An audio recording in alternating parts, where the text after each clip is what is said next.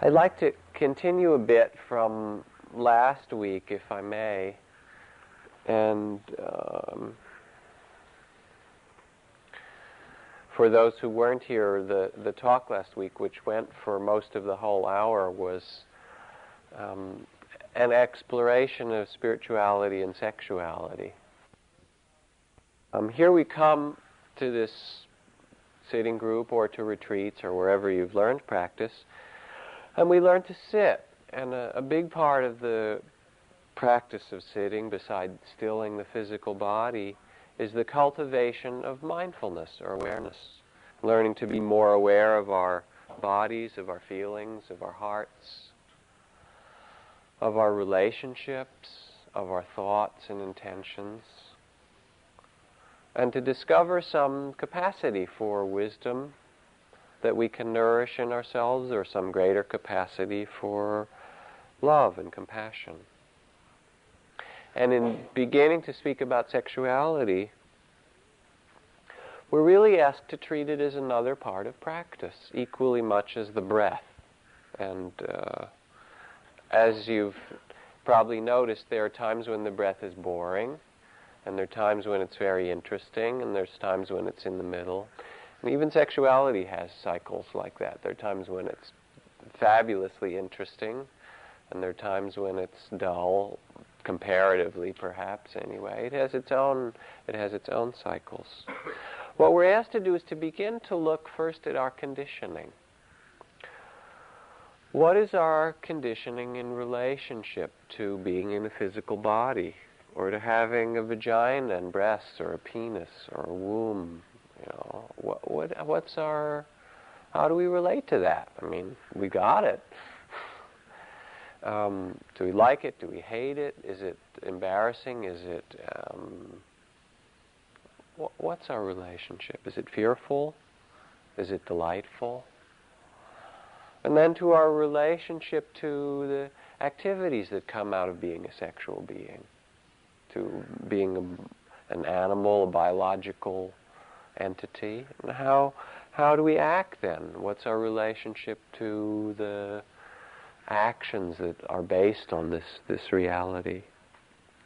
And as I ended last week, I gave a suggestion for people during this week, which was to begin to observe their sexuality, whether they were actively sexual or not, whether you're actively sexual or not, just to begin to look at what states or what experiences arise together with your sexual energy or your sexual impulse or sexual imagery.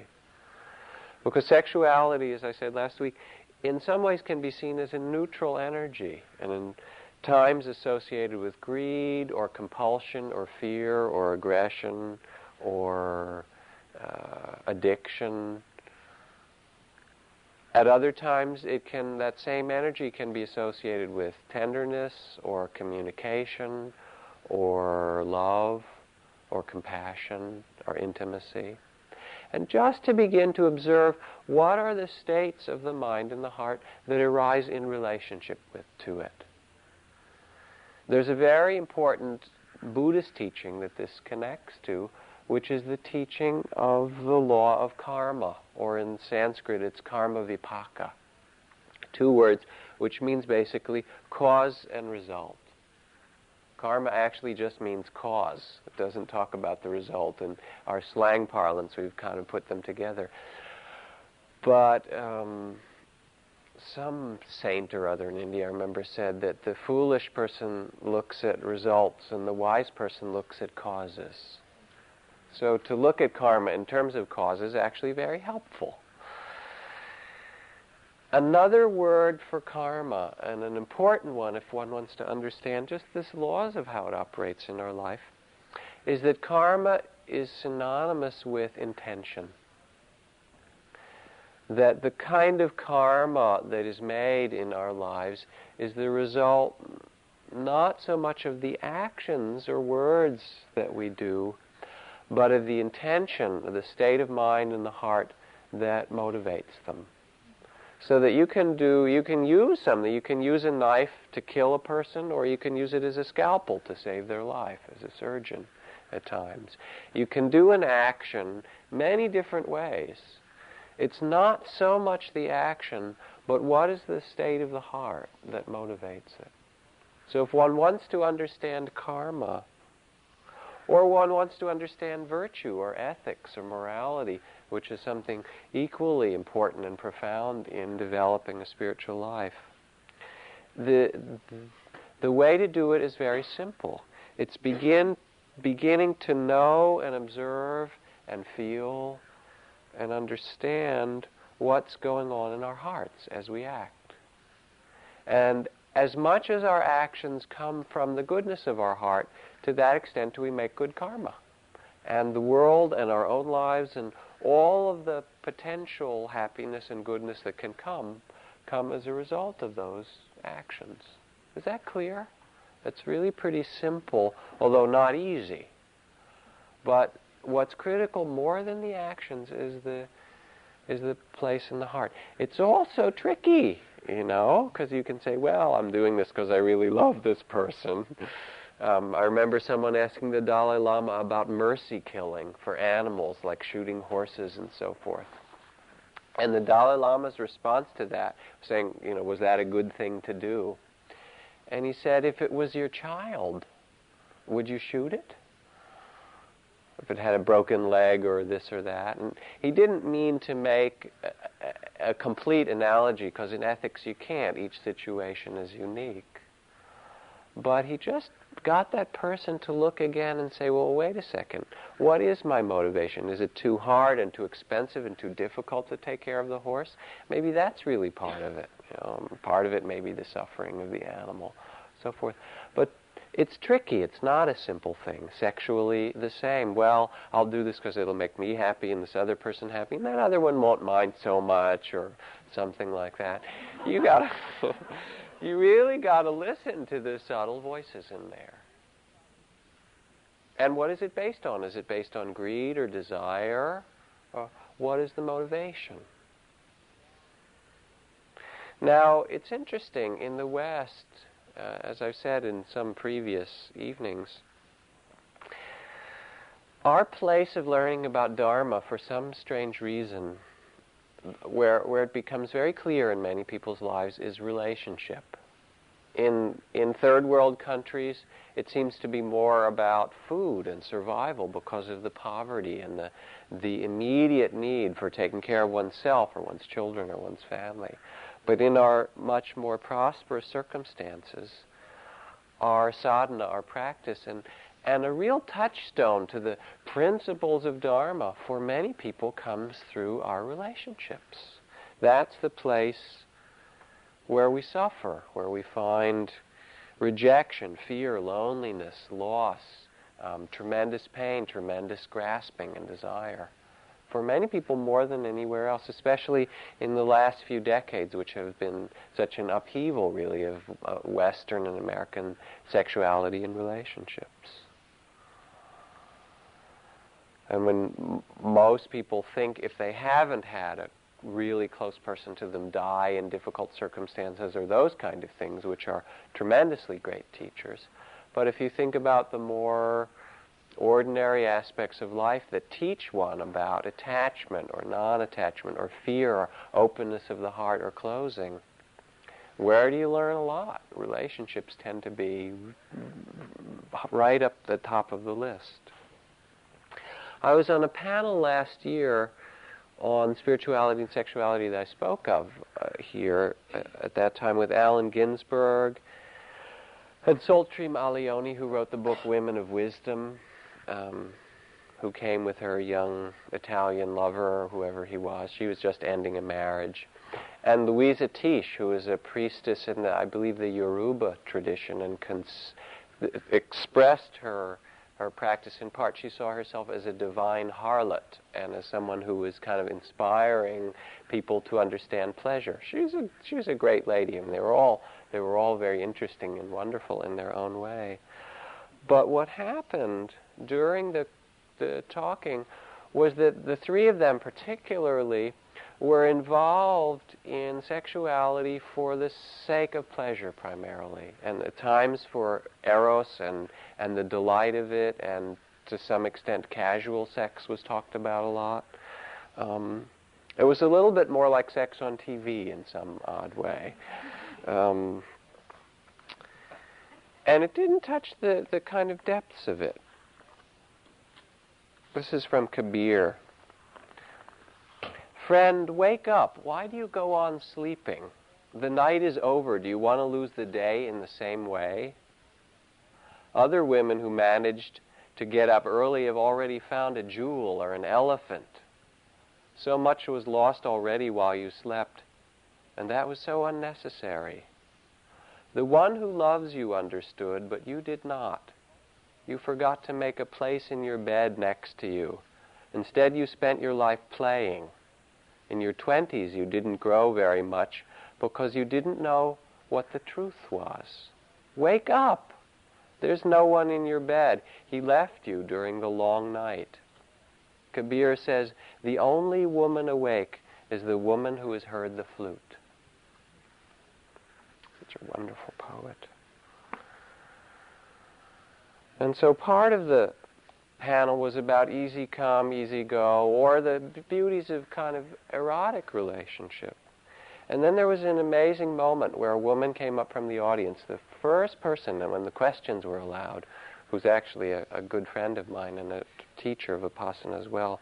But she's just learning to teach, and she was really nervous, and she was shaking, and she stood up there and she said, I heard about the beauties of sexual contact from Alan, and he read some of his kind of erotic poetry from young boys that he'd met and had relationships with. And I've heard about the divine harlot. She said, but I've been struggling so hard for a lot of years just to make one relationship work. Won't somebody please talk about that? And the room just stopped dead. And it was a very compelling moment. How can we learn from our sexuality and from our relationships? It's like the story I tell of Gurdjieff having that old obnoxious man in the community that everyone was trying to get rid of. And he said, no, I pay him to stay here because only in relation to him being messy and irritable and angry and so forth are you going to learn about patience or kindness or love or commitment. Without him, you wouldn't understand that really. It's true in relationship. Absolutely true. And some people think that non-attachment, well, I'm not attached and so forth. That means, well, one partner now, another partner a little later, easy come, easy go again. Doesn't work very good, I think most of us have found out. You do it, and then you end because of some problem or other, and then what happens in your next relationship? There's the same problem. Or it's opposite because they tend to come in kind of pairs. And you get to play the other side for a while, which is, it turns out, not much more fun than the other side was. You know what I mean, don't you? There's a big difference between non-attachment and commitment. Non-attachment where it's, or attachment and commitment rather, where it's misused. To enter into a relationship is the same as entering into a relationship of spiritual practice, which is to say that we sit, and if it gets a little uncomfortable, we get up each time it's uncomfortable. What happens? You never learn to meditate. Every time you're a little restless or bored, you get up. How deep does your practice get? And if it gets a little difficult with your partner and you say, well, I'll find somebody better, you never learn to love. It's that simple. Not in some deep way. There's a really big difference. There's a poem, I don't even know whether to read it, from Pablo Neruda. It's called Girls. He writes some great, this is from the Captain's Verses, which are some of his love poems.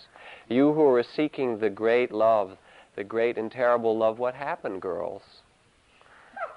Because now here it is. See how it passes, dragging the heavenly stones, destroying the flowers and leaves with a noise of foam lashed against all the stones of your world, the smell of jasmine next to the bleeding moon. And now you touch the water with your little feet, and with your little heart you do not know what to do. Better are certain night journeys, certain compartments, certain most amusing walks, certain dances with no great consequence than to continue this journey. Die of fear or of cold or of doubt. For I with my huge steps will find her within you or far from you, and she will find me. She who will not tremble in the face of love, who will be fused with me in life and death. He somehow takes it more seriously than that.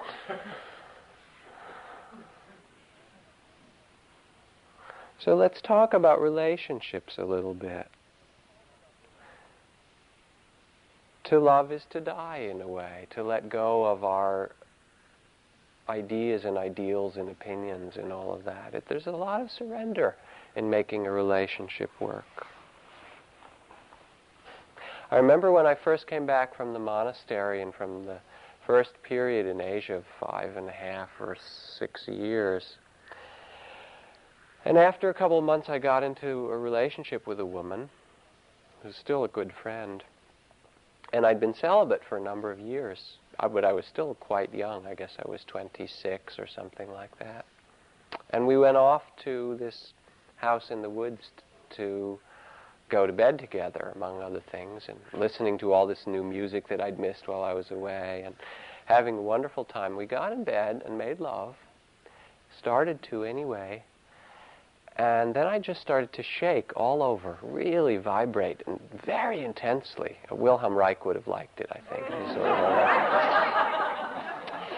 And then I got really cold, and I stopped, and she said, what's going on with you? And I said, I feel like I'm dying.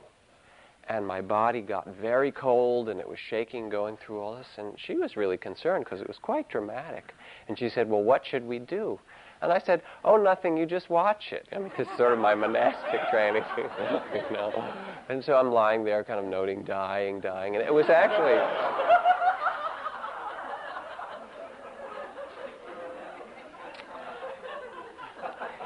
You can die of pleasure as well as pain.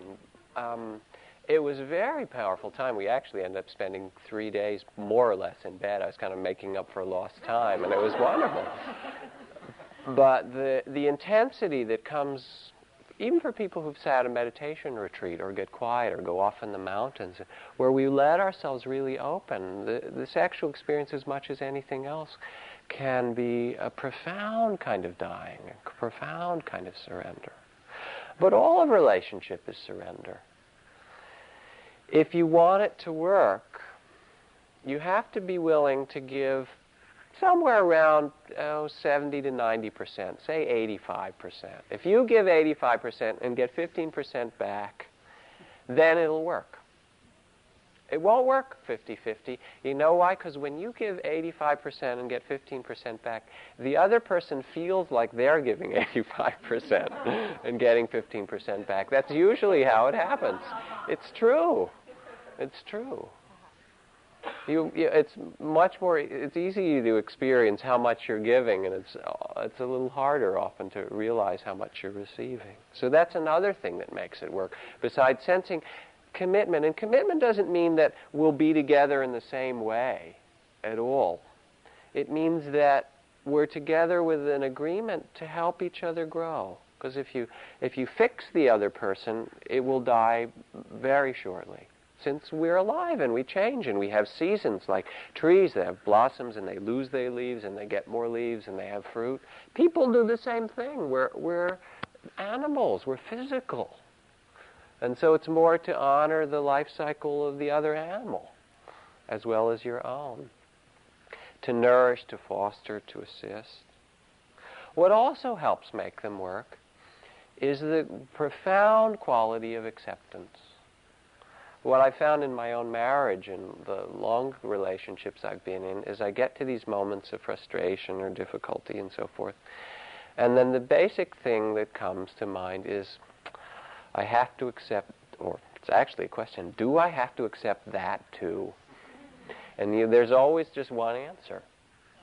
Yep, that too. You mean I've got to accept that about that person? I mean, I can't even accept that about myself. And it's interesting because especially early on in my marriage, not so much anymore, but when those moments would come when I'd say, my God, I'm not sure, as the glow wears off of the beginning of relationships and you really look at that other person and they're not who you thought they were, you know how that happens. And I'm saying, well, can I accept this person the way they are, that part too? And then what I would do is I'd put in mind all the other great women that I knew. Just, kind of think, well, maybe I should leave them, and I think about all these other alternatives. And what was interesting, because I really let myself do it and follow it through, each of those women that I thought of didn't have that particular problem, but they had some other problem. And I thought, God, if I'm with her, then I'll have to deal with this, or if I'm with that person who I really like and is wonderful in these ways, then I'd have to deal with their thing about that or this aspect. And there wasn't anybody that I could think of that really was perfect for me. It was a drag, and it was very relieving. It was like that story I told of Nasruddin, I guess I started with last week, where he's looking for the perfect wife. And finally, after all these women, he finally finds her and someone says, well, did you marry her? And he said, no, just never worked out. She was looking for the perfect husband, which he certainly isn't. So it's to understand not only that you have to give 85%, but also that you have to accept that too, whatever that is, for the most part, for it to work. It's an amazing place to learn Dharma, to learn about attachment and suffering. The extent to which you suffer is the extent to which you're attached. Or to learn about how desire makes pain. Little desires make little pains. Desire itself is tension, is painful. And I don't mean the desire of eros. You can play with that. But I mean the desire of grasping. And our desire really is what keeps us from living in the moment. What we want, what we hope for, keeps us from seeing, from experiencing, from touching, from loving. Because there's only one place you can love. I've said this many times. We can't love in the past because it's a memory. We can't love in the future because it's a fantasy. The only place we can love is the present moment. And so it becomes interesting to look at what aspects of ourselves keep us from being with what's actually here, rather than what we wish or hope.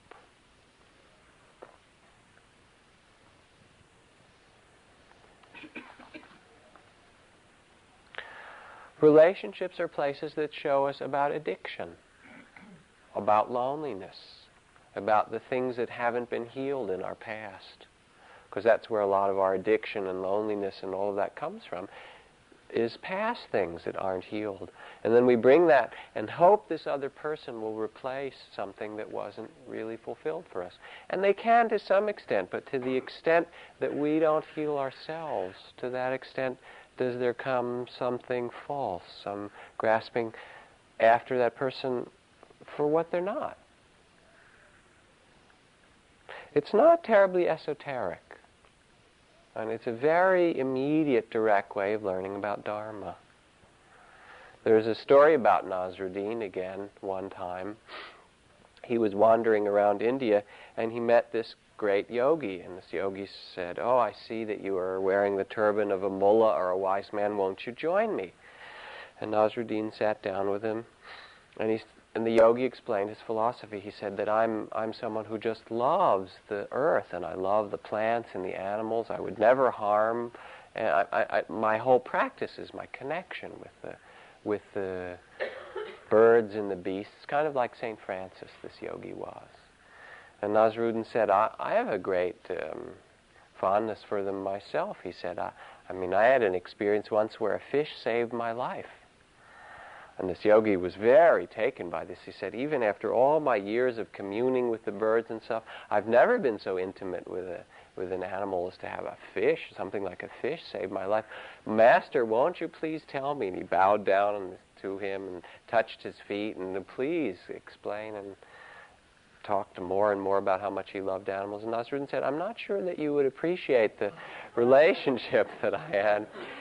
The yogi kept insisting. He said, well, I was lost in the mountains for many, many days, and I caught this fish finally, and I was so hungry, and he provided food for me for a whole week, and I got out of the mountains, and I was safe, and I thanked that fish for saving my life. It's not some esoteric teachings of what are the yogis in India doing, or what is the tantric teachings to be found for us, or what is there in Buddhism or Hinduism or something ancient or elsewhere. It's as immediate as eating. It's as immediate as our own physical bodies. The basic principles of attachment and suffering, of opening, of generosity. And we can see relationships as a kind of a school, as a place where we can learn, like Gurdjieff's old man, to live a little more gracefully, or a little more wisely. Or as a place to learn to open our hearts a bit more. To explore with interest, to get the 7 factors of enlightenment, joy and interest and investigation and equanimity, to find the factors of enlightenment in relation to another person, in relation to sexuality. Not to demand so much, but to use it as a place to explore, to grow. Then it becomes more exciting. And of course it's difficult periodically. It's probably the hardest thing we do. That's okay. It's a place where you find all the foundations of mindfulness, body, feelings in the heart, mind, and the laws or the spirit of things. The erotic, the romantic, the physical, the feeling, the mental ideals and images, and the spiritual. All of those are found in our relationships. Now, it's interesting when you look at them as a practice to realize that the same hindrances arise in your intimate relationship that arise when you sit on your cushion. Remember the 5 hindrances? We've talked about them other times. Desire, anger, restlessness, sleepiness or laziness, and doubt. Desire comes up in relationship. Desire for another person. Desire for something to be different. Aversion and anger and irritation, that never comes, mind you, of course, the second one. Then you get through those. Then there's laziness, not putting enough energy into it. And then there's restlessness. That's the other side. You get cycles of restlessness. Then you get doubt. Has anybody not experienced those in their relationship? Raise your hand. They're as much a part of it as when you sit with your own breath and body. So how does one work with them? You begin to work with them in the same way, first by identifying them, seeing them, beginning to see the patterns, and maybe not taking them quite so seriously. Allowing them, but not struggling or getting quite so caught up in them, bringing the quality of mindfulness to them.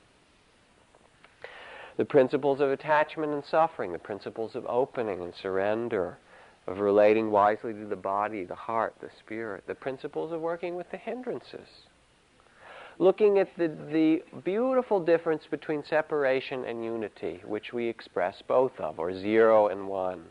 Sometimes we need to be separate, sometimes we need to merge. Actually, they happen one moment after another all the time. We're letting more things in, and then we're defining ourselves with our thoughts and our images.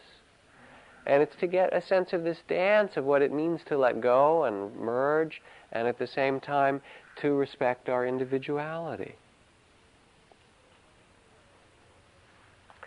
Becoming aware of pleasure and pain in relationship, and our fear of both. Some of us fear pleasure, whereas we're more afraid of pleasure than we are of pain. Is that so for you? Look at it and see. Others of us fear pain, some of us are afraid of both. Just afraid of opening in any way. All the different principles of the Dharma. Looking at what keeps us closed, which very often is things that we don't say. And I don't mean to keep, to say that you need to express everything. That would be a tragedy in a relationship. And you'd be up all night, every night anyway. Some of us have tried that in the old days, right? There's a balance, just like merging and separation. There's a balance between saying what needs to be said. That which keeps your heart closed is what needs to be said, which will allow it to open. And not kind of emotional pollution, as someone said, not necessarily saying everything that comes through. Learning about that, learning what keeps us closed, what allows us to open. All of the parts of the Dharma, healing is there. A relationship can be used to heal the things from our past, to heal our loneliness, to heal things. It doesn't mean that that person will do it for you. I've been with my wife and been as lonely as any other time, and it's really shocking here. Went to all this trouble to live with somebody to kind of not be lonely, and there you are, and the two of you are feeling lonely. It's not uncommon. So it's work we have to do inwardly, but that's the kind of healing that can take place.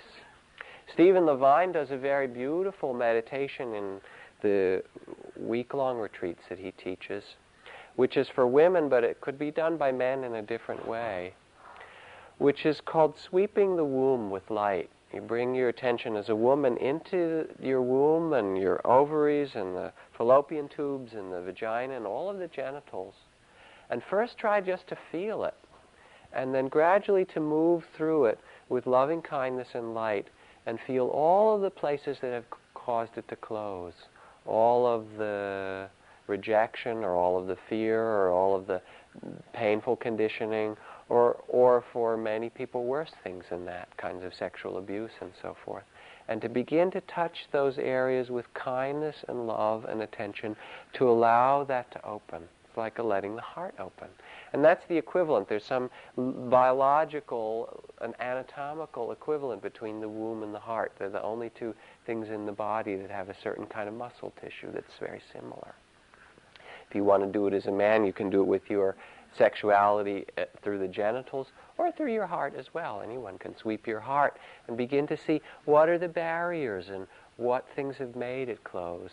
And how is it possible to find that level of tenderness or of forgiveness that can touch it and allow it to open again? So there's a lot of healing.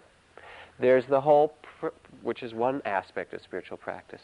There's the whole practice of the refinement of virtue, of right speech and right action in sexuality and relationships, which means, again, listening to the heart, letting our actions come from a conscious heart, bringing awareness to our intentions so that they really speak from our deepest wisdom, our greatest strength of compassion. There's dana, there's sila, there's bhavana, which means inner cultivation, meditation. What better place to find equanimity than relationships?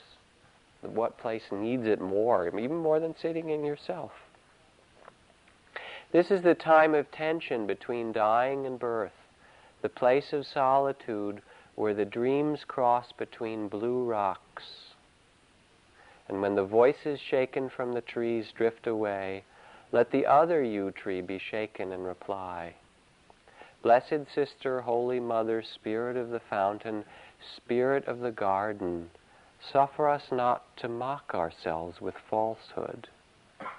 Teach us to care and not to care. Teach us to sit still even among these rocks. And even among these rocks, Sister, Mother, Spirit of the river, Spirit of the sea, suffer us not to be separated. This is T.S. Eliot. Teach us to care and not to care. An amazing line. All the Dharma in that one poetical line.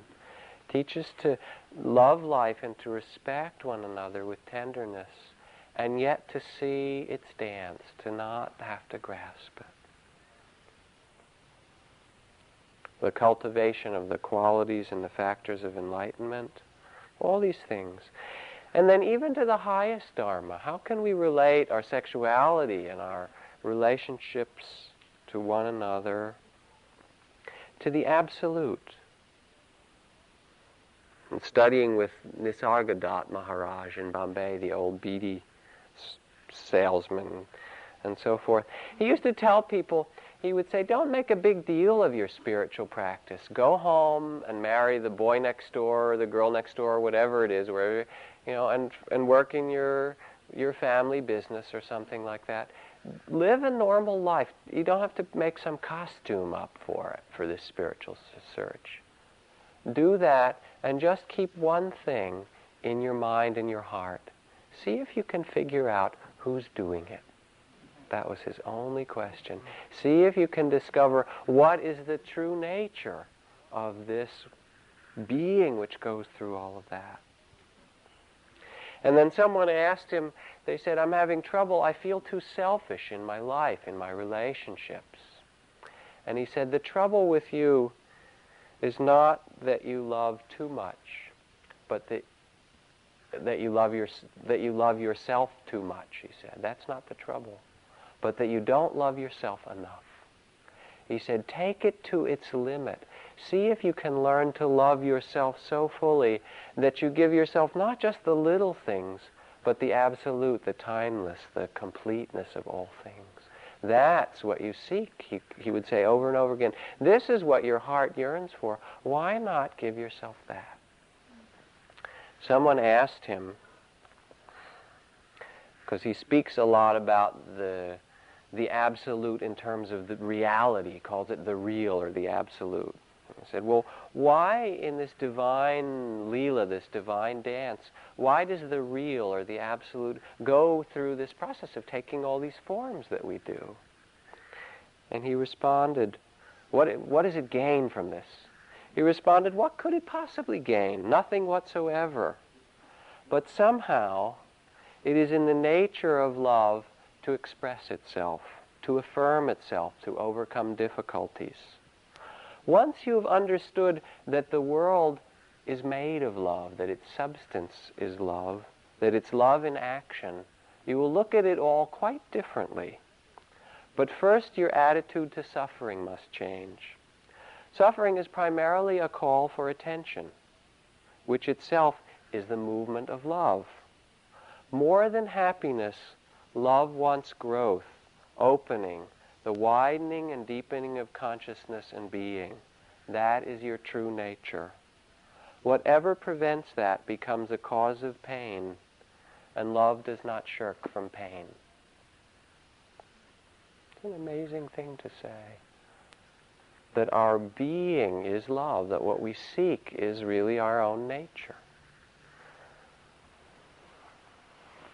That's enough of my words for this evening, and others. Said a lot the last 2 weeks, sexuality and relationships. Please, comments or things that come to you as you listen, or that you'd like to say, or questions, anything. Experiences you want to relate, sexual or otherwise.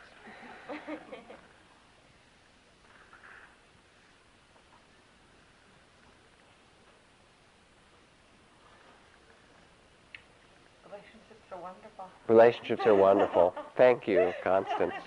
They are wonderful. Yeah. They are wonderful. And what I saw interesting even in the monastery was that there were some very wonderful and profound and intimate kinds of relationships, though not sexual. Sometimes students to teachers that they really loved, or monks to one another, or nuns to one another, that were exquisite. They're part of our life. They are wonderful. And terrible.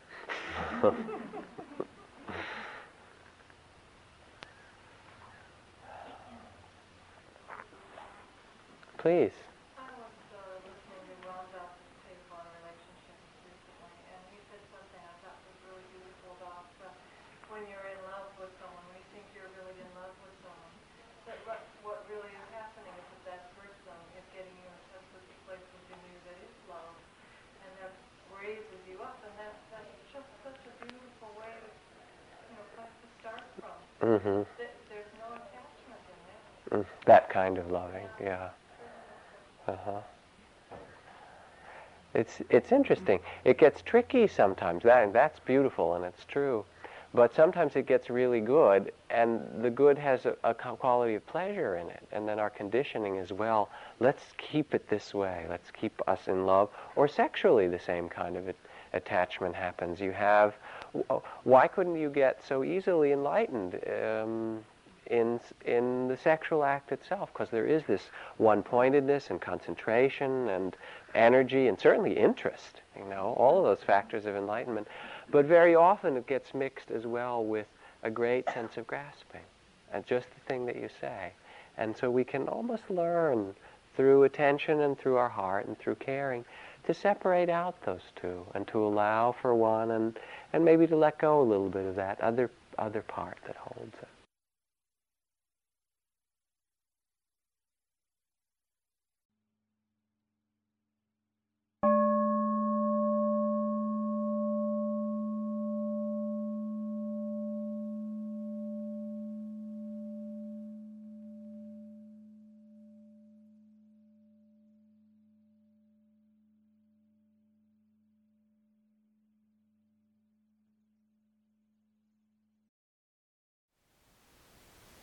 Thank you for listening. To learn how you can support the teachers and Dharma Seed, please visit dharmaseed.org/donate.